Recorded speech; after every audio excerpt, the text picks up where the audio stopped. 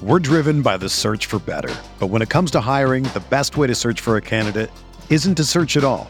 Don't search, match with Indeed. Indeed is your matching and hiring platform with over 350 million global monthly visitors, according to Indeed data, and a matching engine that helps you find quality candidates fast. Ditch the busy work. Use Indeed for scheduling, screening, and messaging so you can connect with candidates faster. Leveraging over 140 million qualifications and preferences every day, Indeed's matching engine is constantly learning from your preferences, so the more you use Indeed, the better it gets. Join more than 3.5 million businesses worldwide that use Indeed to hire great talent fast. And listeners of this show will get a $75 sponsored job credit to get your jobs more visibility at Indeed.com/Blue Wire. Just go to Indeed.com/Blue Wire right now and support our show by saying that you heard about Indeed on this podcast. That's Indeed.com/Blue Wire. Terms and conditions apply. Need to hire? You need Indeed. This podcast episode is brought to you by Coors Light. These days, everything is go, go, go. It's nonstop hustle all the time. Work, friends, family, expect you to be on 24/7. Well, sometimes you just need to reach for a Coors Light because it's made to chill. Coors Light is cold lagered, cold filtered, and cold packaged. It's as crisp and refreshing as the Colorado Rockies. It is literally made to chill. Coors Light is the one I choose when I need to unwind. So when you want to hit reset, reach for the beer that's made to chill.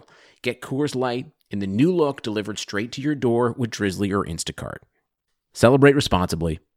Coors Brewing Company, Golden, Colorado. All right, what is going on, everybody? How you doing? Welcome to a bonus episode, Talking Buffalo podcast, where we often highlight but are not limited to Buffalo sports, news, media, and entertainment. I am your host, Patrick Moran. You can find me on Twitter at Pat Moran Tweets. Thank you so much for locking in today. So, like I said, this is a bonus episode, and we are debuting something brand new here that we're going to kind of test drive every Thursday for a little bit, so to speak. This is going to be a weekly episode where you, the listener, you for the most part are taking control of the content of this episode. I'm going to use your questions. I'm going to use some of your takes on this podcast every Thursday. And of course, they can be about anything, whether that's Buffalo sports or sports in general, pop culture, life, politics, what the hell ever, man. Everything is going to be on the table for this Thursday episode. I'll sprinkle in some stuff here and there as well. A couple fun facts, maybe a power ranking listing or two. I'm going to highlight a terrible tweet or two that I see on the internet, stuff like that. And I'll tell you what. So here's what we're going to do. We're going to call this a pod mix every Thursday. And granted, look, I know that ain't the sexiest, most creative name ever, pod mix. Sounds kind of generic, but tough shit, all right? Because it's a mix of all the stuff that I just talked about. Questions, comments, polls, tweets, all kinds of stuff like that. And maybe I'll tell a story or two if I think it fits the narrative of what we're doing on that day. But anyway, it's a pretty simple concept, right? And so there's many ways that you could send your questions or your comments for the show. You could do that on social media. You could go to my Twitter page, at Pat Moran Tweets. And I just call it a Twitter page. I did. Go to my Twitter, at Pat Moran Tweets. You could tweet at me, or for whatever reason, if you don't want it out there for everyone else to see, you can always slide into my DMs and do it that way. I keep my DMs open.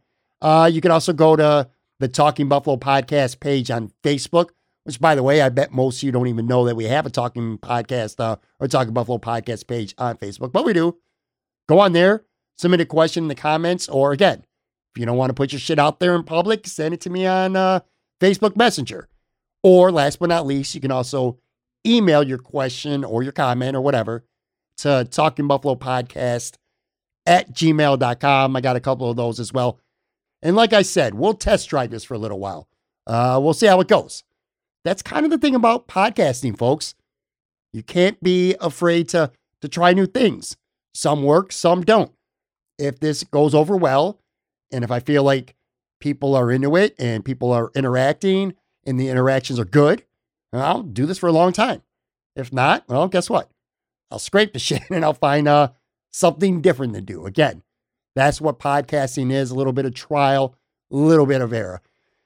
And one other thing too. So a lot of the questions, especially Bill stuff, I know primarily, as much as I want it to be about a lot of things, I know primarily this will always be a Buffalo Bills podcast. Yeah, do I have the insight that a Joe Marino or that a Bruce Nolan does? Nah, I don't. I got some thoughts. I got some opinions. And one thing from an indulgent point of view that I really like about this Thursday episode, this pod mix, is that I'll get to express my views and my takes a little bit more than opposed to when I have guests on every Tuesday and every Friday, where it's more or less me asking the questions and getting their opinions and their takes. So selfishly, this is going to be a little bit on the fun side for me too. And again, concept pretty self-explanatory, right? I don't plan on making these, one last thing too, I don't plan on making these like really long, so to speak. Like these aren't going to be no 75-minute, no 90-minute episodes. So on that note, I'll tell you what, let's just dive into today's batch. Like I said, I did put this out a couple days ago.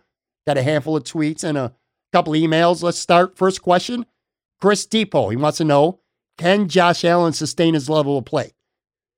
It's a fair question. The quick answer is, I think so. But to sustain his level of play, don't take it for granted. That's a big ask. Your boy was second in MVP voting last year, right? It doesn't get much better than that. And if by sustaining his level of play, you're talking about him playing at a top MVP caliber level, it's a big ask. I would say it would be too big of an ask to suggest improvement on last year. But I think it's a fair expectation that he could sustain his level of play based on his age, based on his system that he's in, based on his personal and team growth over the last few years.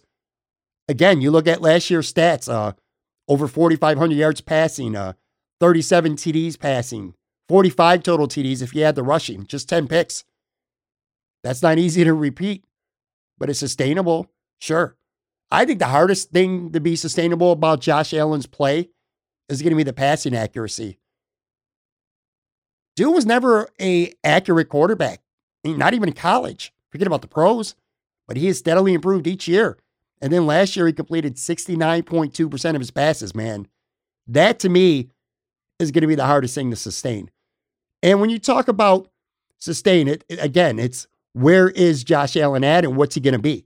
Has he reached that Patrick Mahomes level, that Aaron Rodgers level of football? Or Deshaun Watson, God knows if he's going to even play again, but whatever. I mean, on the field, he's one of the best quarterbacks in the NFL. Has Josh Allen reached that? Is he that now going forward? Or is he a guy like, and I'm not talking about the style, I'm talking about the success only. Is he Jared Goff, where 1 year Jared Goff was an MVP caliber player? He was a world beater. And then he kind of regressed. Not just his fault, but he clearly regressed. He wasn't the same player, right? That's fair. I don't think he's that, by the way. I don't think he's Jared Goff. I think he's here to stay. I think, if nothing else, Josh Allen has definitely proven that he's the Buffalo Bills franchise guy. Like, there ain't no more freaking questions at quarterback when it comes to Buffalo. Josh Allen's the guy. He's proven that. I think he proved that. In fact, last year, I think he proved that. I think he proved that 2 years ago in 2019. So those questions are gone. But to say, can he sustain his level of play? Well, yes, he can. But having the ability to do it and going out and doing it are they're two different things, man. And he needs to go out and have another great year in 2021. Not necessarily 45 touchdowns, 4,500 yards passing, and a 70% completion percentage, although that would be nice. He doesn't necessarily need to repeat that. He doesn't need to replicate last year, but he needs to come close. He needs to come close. If he's going to sustain his level of play, can he? Yes. Yes, he can. Good question. All right, moving on. Life with Mikey wants to know, does Josh Allen get a deal done before, during, or as camp breaks? Another good question. I don't know. I could see it happening. Any scenario. one thing we know is this, all right? I don't think either side's worried about it. Josh Allen's about to be a very rich dude, man. Your boy's about to make north of $40 million per year. Does he sign that extension now? Does he sign it in July? Does he sign it in September or at the end of next season? I don't know.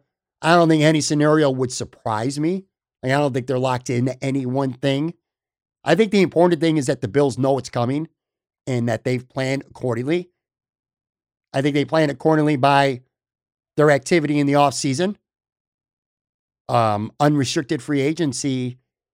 They've signed the punter for 3 years. And I mean literally every other free agent signing has been a 1-year deal.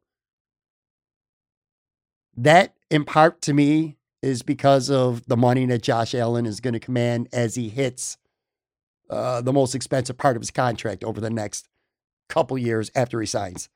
I also think that played a significant role in the Bills draft this past month too.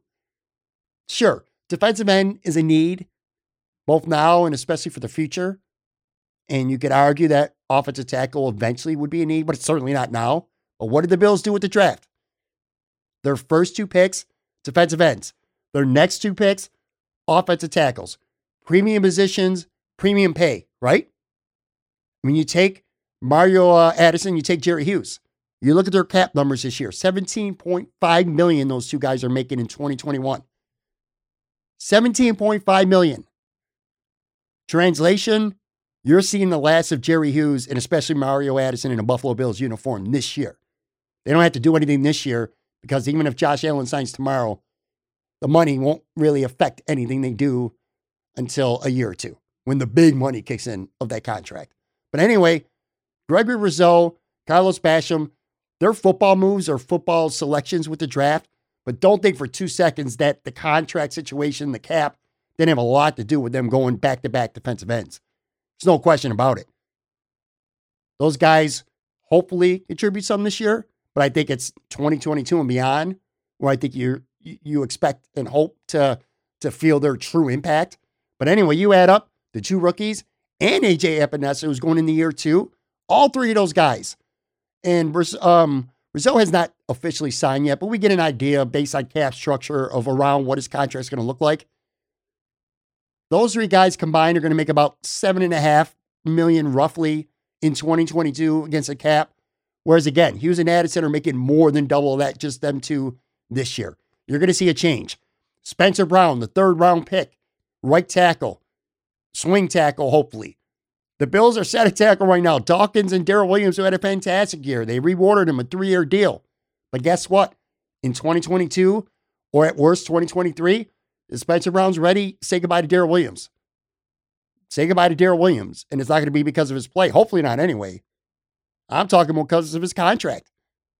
The Bills are going to cut corners and have affordable labor to help with the addition of Josh Allen's incoming monster contract. So the Bills already are preparing. That's what I'm getting at, folks. The Bills already are preparing for life with a Josh Allen making $40 million or more contract. Okay, $40 million annually, obviously, I'm talking about here. When does it get done? I don't know. If I had to guess, and this is just a guess, I would say right before the season starts. That's my guess, and again, only a guess. All right, moving on. Maddie Wren on Twitter, which, by the way, I think I didn't write down if they're from Facebook, Twitter, or email, but I'm pretty sure. In fact, I know Maddie. This is a Twitter one. Will packed stadiums and elite expectations have any effect on Josh Allen? That's a Buffalo Bills burning question that Maddie submitted. And I think it's a great question. A great question because we don't know for sure. Because we haven't really seen elite Josh Allen with fans, at least significant fans. The Bills did have very limited capacity against Indy and Baltimore in the playoffs last year. I think it was, 6,500 or 7,000, something like that, fans were allowed. Not a lot to go off of with him being elite. But, I don't know, to answer the question, will packed stadiums have an effect on him? I don't see any reason why it would have a negative effect on him. I think Josh Allen's more of a physical beast, a physical specimen, more than he is kind of like this cerebral Joe Montana or Tom Brady type player.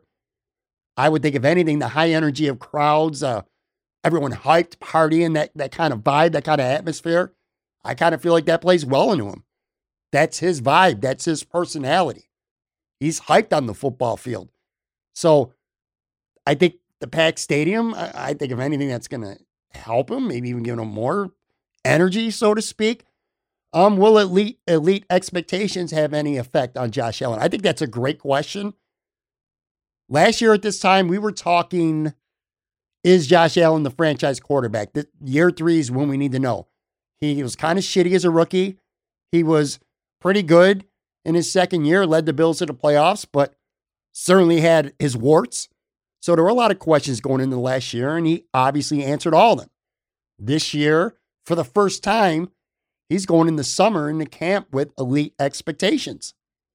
He earned them. He played well, and he deserves them. In terms of having any effect on him, I don't think so. I think he's mature enough. I think he's hungry enough. I think he's a hard worker enough on and off the field. I think he's got the right character, the right mindset to carry heavy burdens on his shoulders, kind of like, using a former great quarterback from Buffalo, Jim Kelly. Jim had no problem shouldering the burden. I feel like Josh Allen's the same type of player. So no, man, I think packed stadiums will have a good effect on Josh, and I don't think elite expectations will have any negative effects. Great question. All right, moving on. Next one. Michael Listman. This was definitely from Twitter. Will someone at corner step up to be the true CB2 that Trey White needs? I don't know. Is that a good answer, folks? I don't know. I'll tell you this. I'm not 100% sold on Levi Wallace. I think the Bills like Levi Wallace, but I don't know that they love Levi Wallace. And you could say, and I know a lot of people would counter and say, if for anyone who thinks that they don't love him, well, they didn't draft a corner until round 6. True. But again, going back to my point that I was just talking about with Josh Allen's contract, I think defensive end and offensive tackle were 2 premium paid positions where the Bills have guys making good money that they could get cheaper labor on in years 2 and 3 of their contract. Whereas the Bills, other than Trey White, of course, don't really have any long-term expensive corners that they'd be looking to move on from in a year or two, such as could happen with Jerry Hughes or with Darrell Williams. So I think that played a large role in that. And I would also say this, for people who think that the Bills necessarily love Levi Wallace, if they love Levi Wallace that much, shouldn't they have re-signed him or made a very strong push to re-sign him before free agency even began? He did test the market, folks. Don't forget about that. And ultimately, he re-signed with the Bills for 1 year and like $1.75 million. They didn't even get $2 million from the Bills on a 1-year deal in free agency after being on the market for a couple days. I know there was interest out there, but it could have been that strong. Boys and girls, your boy signed for $1.75 million for 1 year. If he was that much of a priority, if the Bills loved him that much, they would have made a bigger push. He would have got a multi-year deal. They would have done something more than what they did, and they certainly wouldn't have let him leave the building and test free agency. Not to say they don't like him. I just don't think that they love him. He's not an elite athlete. He's a decent corner, but not an elite athlete. I consider him along the lines, and I've talked about this on the show multiple times with a lot of different guests. He's a really good floor guy. Like I consider John Feliciano the same type of player. You could do a lot worse than Levi Wallace as your starting corner, just like you could do worse than John Feliciano as your starting right guard. But I don't think you're in love with either of those positions. The cold-hearted fact of the NFL and any roster is this. You got 22 positions out there, offense, defense. You ain't going to have 22 positions where everybody is a strength. You're going to have a couple soft spots on any team. And I think Levi Wallace, CB2, is a soft spot on the Bills. Not to say they can't win with them, because they have. That's why I say my floor guy. I think you could do worse than him, but I also think you could do better. And for the record, it is still only May. As of this recording, the Bills, I still think the Bills are going to add a veteran. That has definitely been the ammo of Sean McDermott since becoming Bills coach. Every year they go out and they get a veteran, at least one. Josh Norman last year. Kevin Johnson has been here. E.J. Gaines has been here twice. Vontae Davis worked out really shitty. But anyway, they signed him. They brought it in veterans along the way to be CB2 and see if Levi Wallace could claw and scratch his way into a starting job, or however it worked out. So I would expect that again. Steven Nelson and Richard Sherman, as of this recording, are two names still out there. And I know Richard Sherman's the big name, but I like Steven Nelson more. And I had Bruce Nolan on the show just, in fact, Tuesday. He loves Steven Nelson, thinks he's a great fit. Richard Sherman's a better Levi Wallace. He's not a great athlete. He's not an elite athlete. Obviously, the guy's a future Hall of Famer. He's also old. And would he be better than Levi Wallace? Sure. But I don't know that the Bills are going to look to sign him. But Steven Nelson would be a great fit. Bruce loves him, thinks he's a great fit. Good athlete. So I think the Bills, and by the way, trades are on the table as well, too. I think the Bills are not done at CB2. And again, they concluded stocking up defensive end, tackle was more important than CB for now. And contracts were, in my opinion, the biggest reason why. And I know I haven't even talked about Dane Jackson. I like Dane Jackson. I thought he looked good last year. But let's let him prove something over a sustained amount of time before we go anointing him or even discussing him as a legitimate CB2. I don't know. Will someone step up at corner? That was the question. The answer is, I really don't know. All right, moving on. Wild Goose Reddit. Obviously, this is Twitter. Who is our CB2 and can the O-line, which is bringing back all 6 starters, if you count Ford and Eichbacher as co-starters, plus an infusion of new guys, fix the run, blocking problems that plagued last year? All right, that's a good one. So we already talked about CB2. The offensive line, for me, I think it's the biggest question on the Buffalo Bills right now is the running game. I think we know what the passing game is going to be going forward. Pretty confident in that. The running game needs to be better, but they didn't get any significant new parts to do it. They tendered Eichbacher. Like you said, they re-signed John Feliciano. They re-signed Darrell Williams. The entire offensive line is back, with the exception of Matt Breida, who could push for playing time, but more likely is probably TJ Yeldon like replacement. You got Singletary and Moss again. You basically got the same unit, and you want to run the football better. Brandon Beane said in his season-ending press conference, they didn't need to run the ball more. They need to run it more effectively. How do you do that with the same guys? It's a great question. Again, I think this is the single biggest question going into the Buffalo Bills season right now is how do you run the football more effectively with essentially the same guys? I would say that Cody Ford has been hurt a lot. Maybe him being healthy and their left guard from day one might give the offensive line a little more cohesiveness. I know Morrison and Feliciano were both hurt last year, so injuries have some role in it. I think the running backs need to be better. I'm just going to go right there. I was team draft Travis Etienne if he got there to 30. Obviously, it didn't happen, and we'll never know. I wish the Bills would have done a little more at running back. I don't know if it's that. I don't even know if it's that I necessarily don't like the Bills running backs, although I like Zach Moss a lot more than Devin Singletary, and I've been pretty vocal about that. I think Sean McDermott probably needs to start trusting his running backs more than he does. I mean, these guys make a mistake and they're out.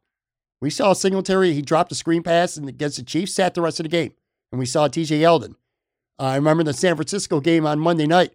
Zach Moss fumbled inside his own 10. I think he got benched the rest of that game. These guys are young, and I feel like maybe that affects them mentally. They're afraid to make a mistake. So I would put a little bit of the onus, at least on Sean McDermott, to maybe pick your guy and go with him a little bit longer. That bothers me.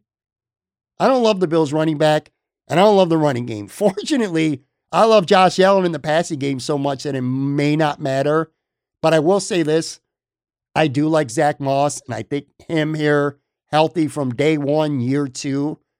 I know everyone's thinking, especially looking at photos of Devin Singletary, who bulked up big time this year, and he did get big. But I'm like, so? Great for him. But when's the last time, and Bruce talked about this on the show, name me a running back that really bulked up big time in the offseason and came out the next year and was awesome after not being awesome before that. I don't think it makes that big of a difference, folks. I don't. I like Zach Moss. We're driven by the search for better. But when it comes to hiring, the best way to search for a candidate isn't to search at all. Don't search, match with Indeed. Indeed is your matching and hiring platform with over 350 million global monthly visitors, according to Indeed data, and a matching engine that helps you find quality candidates fast. Ditch the busy work. Use Indeed for scheduling, screening, and messaging so you can connect with candidates faster. Leveraging over 140 million qualifications and preferences every day, Indeed's matching engine is constantly learning from your preferences, so the more you use Indeed, the better it gets. Join more than 3.5 million businesses worldwide that use Indeed to hire great talent fast. And listeners of this show will get a $75 sponsored job credit to get your jobs more visibility at Indeed.com/Blue Wire. Just go to Indeed.com/Blue Wire right now and support our show by saying that you heard about Indeed on this podcast. That's Indeed.com/Blue Wire. Terms and conditions apply.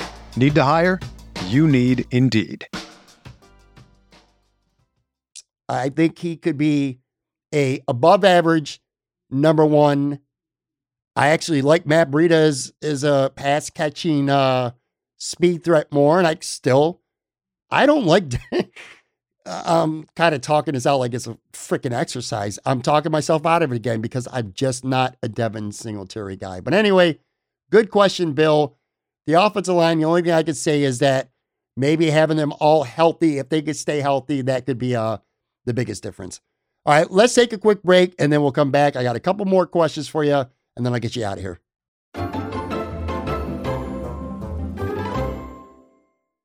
The economy is made up of real people doing real stuff, and it affects everything. Which you obviously know since you're a real person doing real stuff. Marketplace is here to help you get smart about everything beyond the what of the day's business and economic news. We dig into the how and the why with the real people driving our economy. From big tech and interest rates to small businesses and what's happening at the Fed. Marketplace breaks it all down so you don't have to. Listen to Marketplace wherever you get your podcasts. For the ones who get going when the going gets tough, and the ones who know we're tougher together. For the Pathfinders breaking new ground, Grainger offers supplies and solutions for every industry, as well as fast access to experts and 24/7 customer support. Because we know you have people depending on you, so you can always depend on us. Call, click Grainger.com, or just stop by. Grainger, for the ones who get it done. All right, I got a few non-Buffalo Bills things here today. So Austin on Twitter asks, is there any realistic chance the NBA actually comes back to Buffalo? I feel like we could have the market to support it. Austin. Nobody. No. And look, anyone who follows me on Twitter knows how much I love the NBA. I am an NBA nut, an NBA fanatic. I've said it a billion times. In fact, I'm kind of known for it on Twitter now.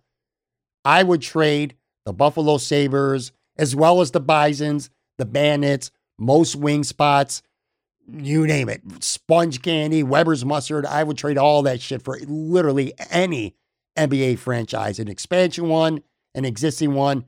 I would do it in a second because I love the NBA. But financially, Buffalo, the market supporting the third team, just don't see it, Austin. I just don't see it. I think the fan interest would be there. There'd be a lot of fans. There'd be a lot of people talking about it on Twitter and social media and reading the newspaper and watching the TV reports and locked in the WGR and the Buffalo Braves Beat podcast or whatever podcast would come because it was an NBA team in town. But I don't think financially it would work. I think it's too small of a market. You can't have 3 professional sports teams in a market like Buffalo, especially if you can't take full advantage of the regionalization part of it. Because I would say, all right, well, you could pull from Canada, from Ontario, that area, but guess what? The Raptors already are there. So that ain't going to work.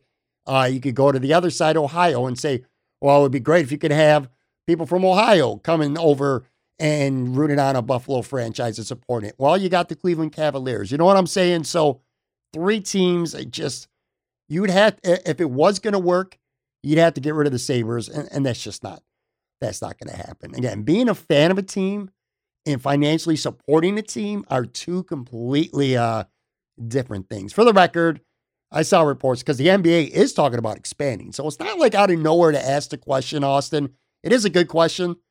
But from what I've read, it sounds like Seattle and Vegas are the best bets for expansion franchises. I don't think Buffalo's in play. I think you'll hear some talk about it from Buffalo fans just because it's a fun topic. But at the end of the day, nah. No shot, my guy. No shot. I got a terrible tweet. So I got this bumper. Here it is. Terrible tweets. Tell me I did not just see that. Every week, at least once or twice on this episode, I'm going to highlight a terrible tweet. This isn't a tweet at me. It's just an awful tweet, a fucking terrible tweet that I point out and have a take on. And this week, it's from at the FanDuel account, at FanDuel, who says, and this wasn't a joke. I mean, there was no LOL attached to it or anything. It says, who are you taking in your prime? Tyreek Hill or Randy Moss? And there's a photo of them and it says, like for Randy, retweet for Tyreek or some shit like that. Really? You're comparing in their prime Tyreek Hill and Randy Moss right now. Look, I like Tyreek Hill, okay? Let's just put that out there. Dude's 27 years old. 5 seasons he's been in the league, all right? 4 of them have been good. 3 of them have been great. But stop it.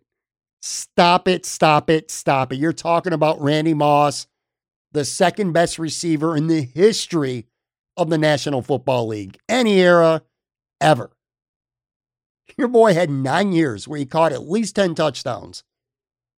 Tyreek has 2. I mean, let's hold off on it. Let Tyreek be great for another 6-7 years, and then you can ask that question. What a ridiculous tweet. I can only imagine that whoever's running the social media account for FanDuel, he must be under 23, 24 years old, he or she at most.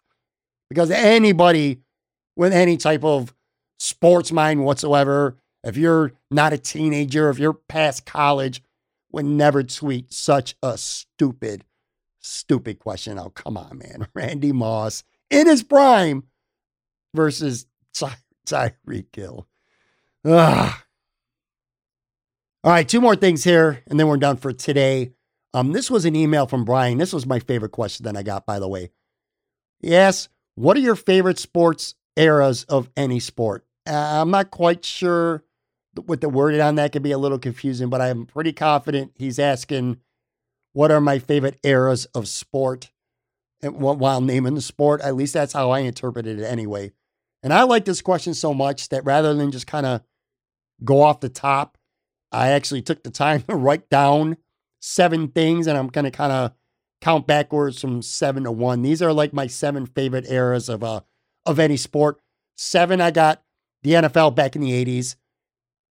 And for the record, if you don't know, so I was born in the early 70s. So in the 80s, I was a teenager, a young teenager, and by the end of the decade, an old teenager, right? So I basically was a teenager and came of age, so to speak, an adolescent in the 80s. But anyway, the NFL in the 80s, man. Joe Montana, John Elway, Dan Marino, of course, Jim Kelly, Warren Moon, some of the greatest quarterbacks ever. It's so much fun to watch offense of football in the 80s.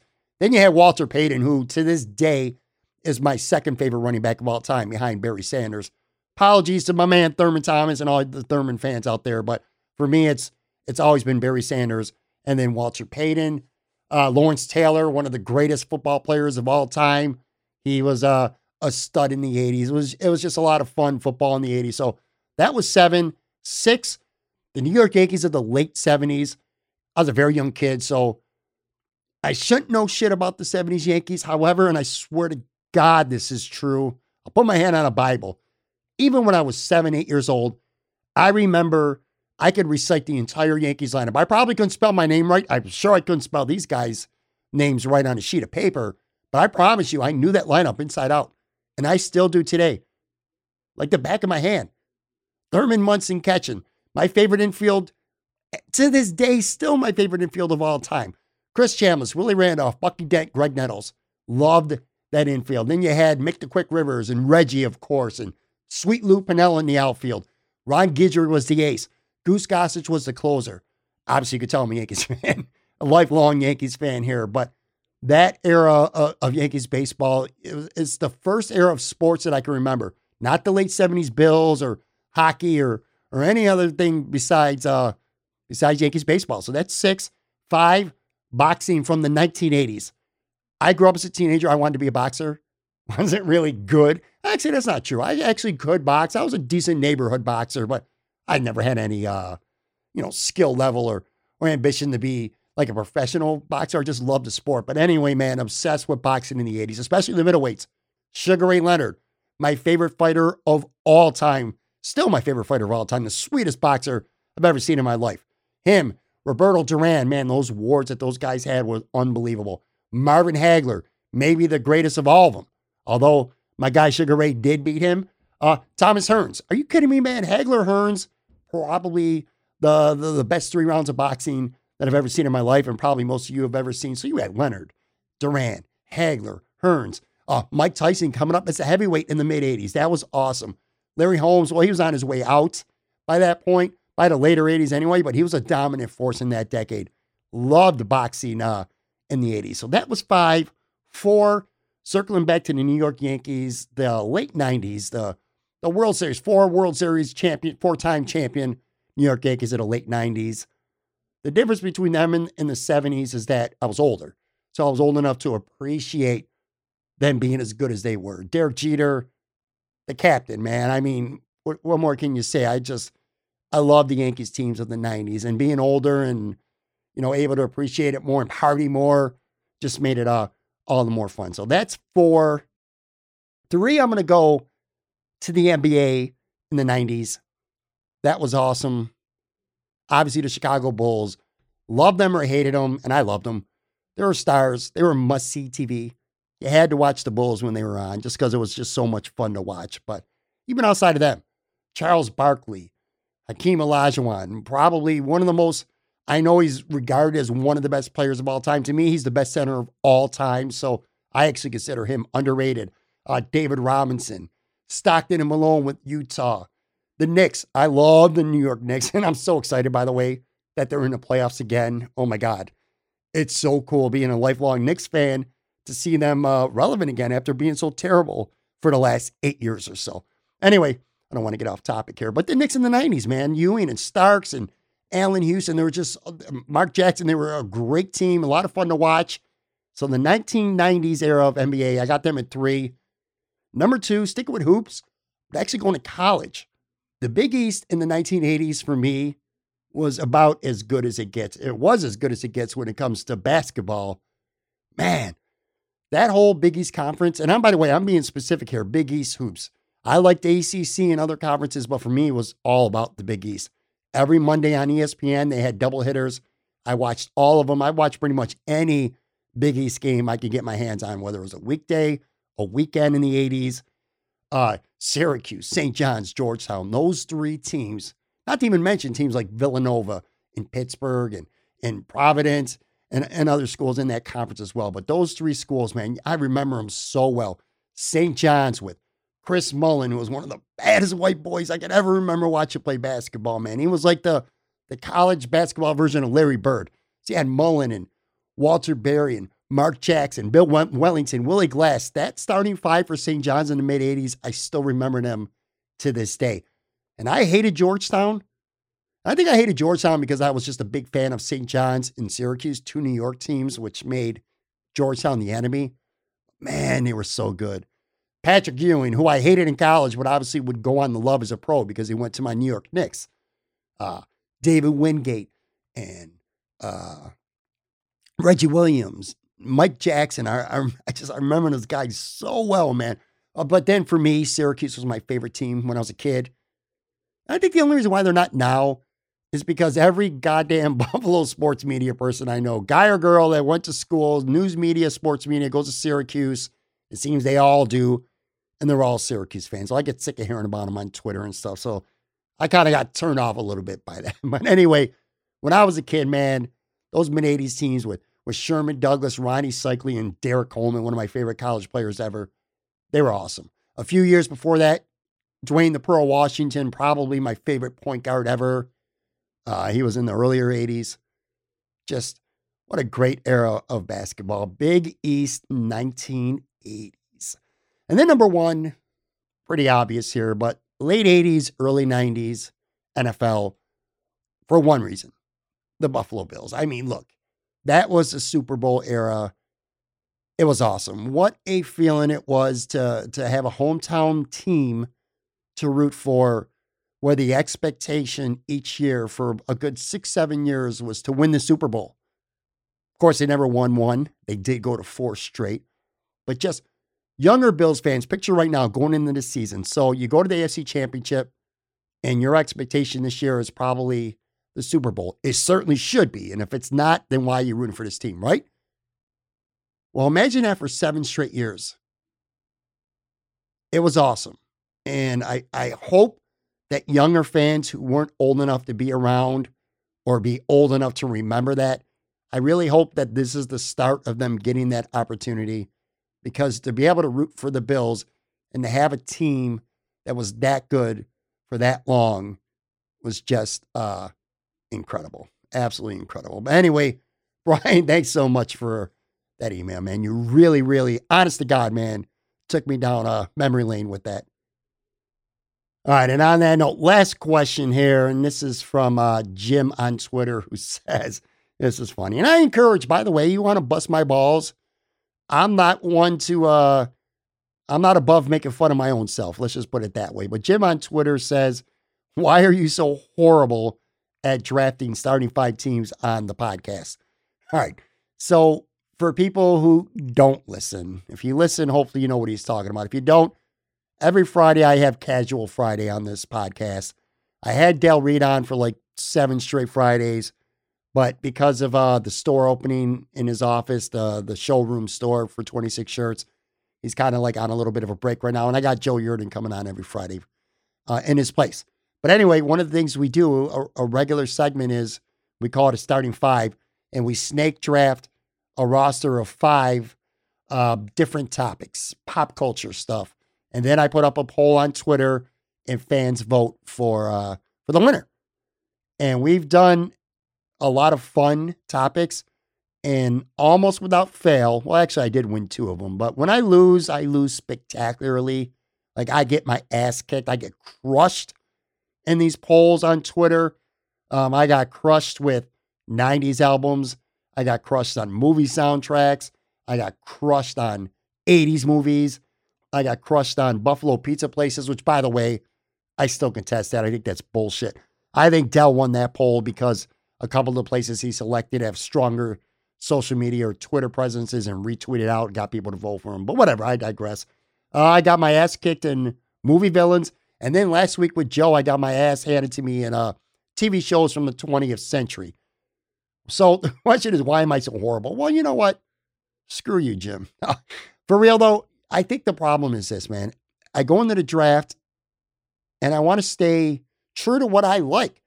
And I always end up making like 1 or 2 indulgent, like self-indulgent picks that end up costing me big time in the polls. Like, for an example, I'll go back to 80s movies, and we all know what the most popular ones are. I remember 2 of the ones I took specifically. One of them was About Last Night, which starred Rob Lowe and Demi Moore, and I fucking love that movie. I love that movie. But it wasn't that popular, and a lot of people probably never even heard of the shit. But I love that movie. So I picked it, and it hurt me. I can't even remember 1 or 2 of the other ones. I don't know why it suddenly escaped me. It was on my tip of my tongue, and now it's gone. But anyway, that's one. And like TV shows from the ones I just did with Joe last week, TV shows from the 20th century. I started out with Seinfeld, very popular.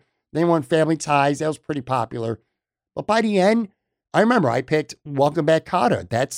I knew that was a TV show that wasn't going to be all that popular, but I loved it. I was too young to really remember it as it happened, but I remember being addicted to it, watching it in syndication. So anyway, my point was, I picked the shit that I stay true to what I like.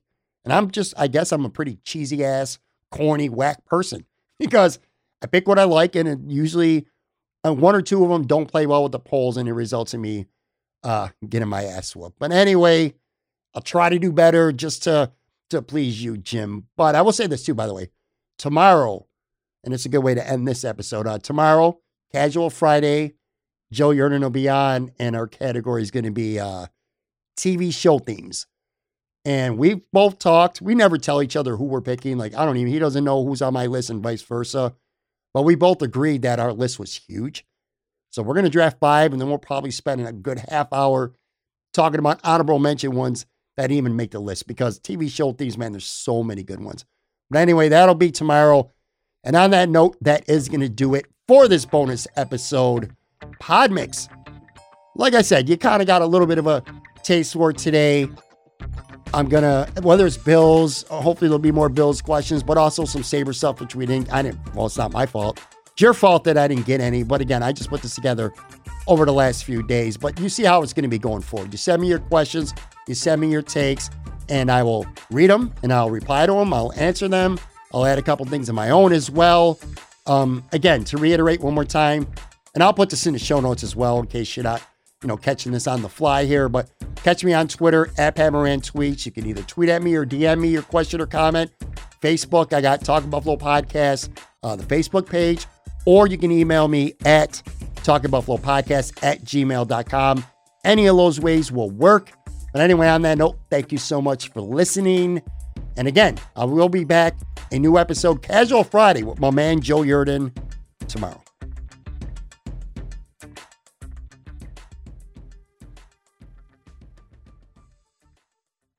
For the ones who know that a little late is always too late, and that the clock doesn't stop just because you're missing a part, Grainger offers supplies and solutions for every industry.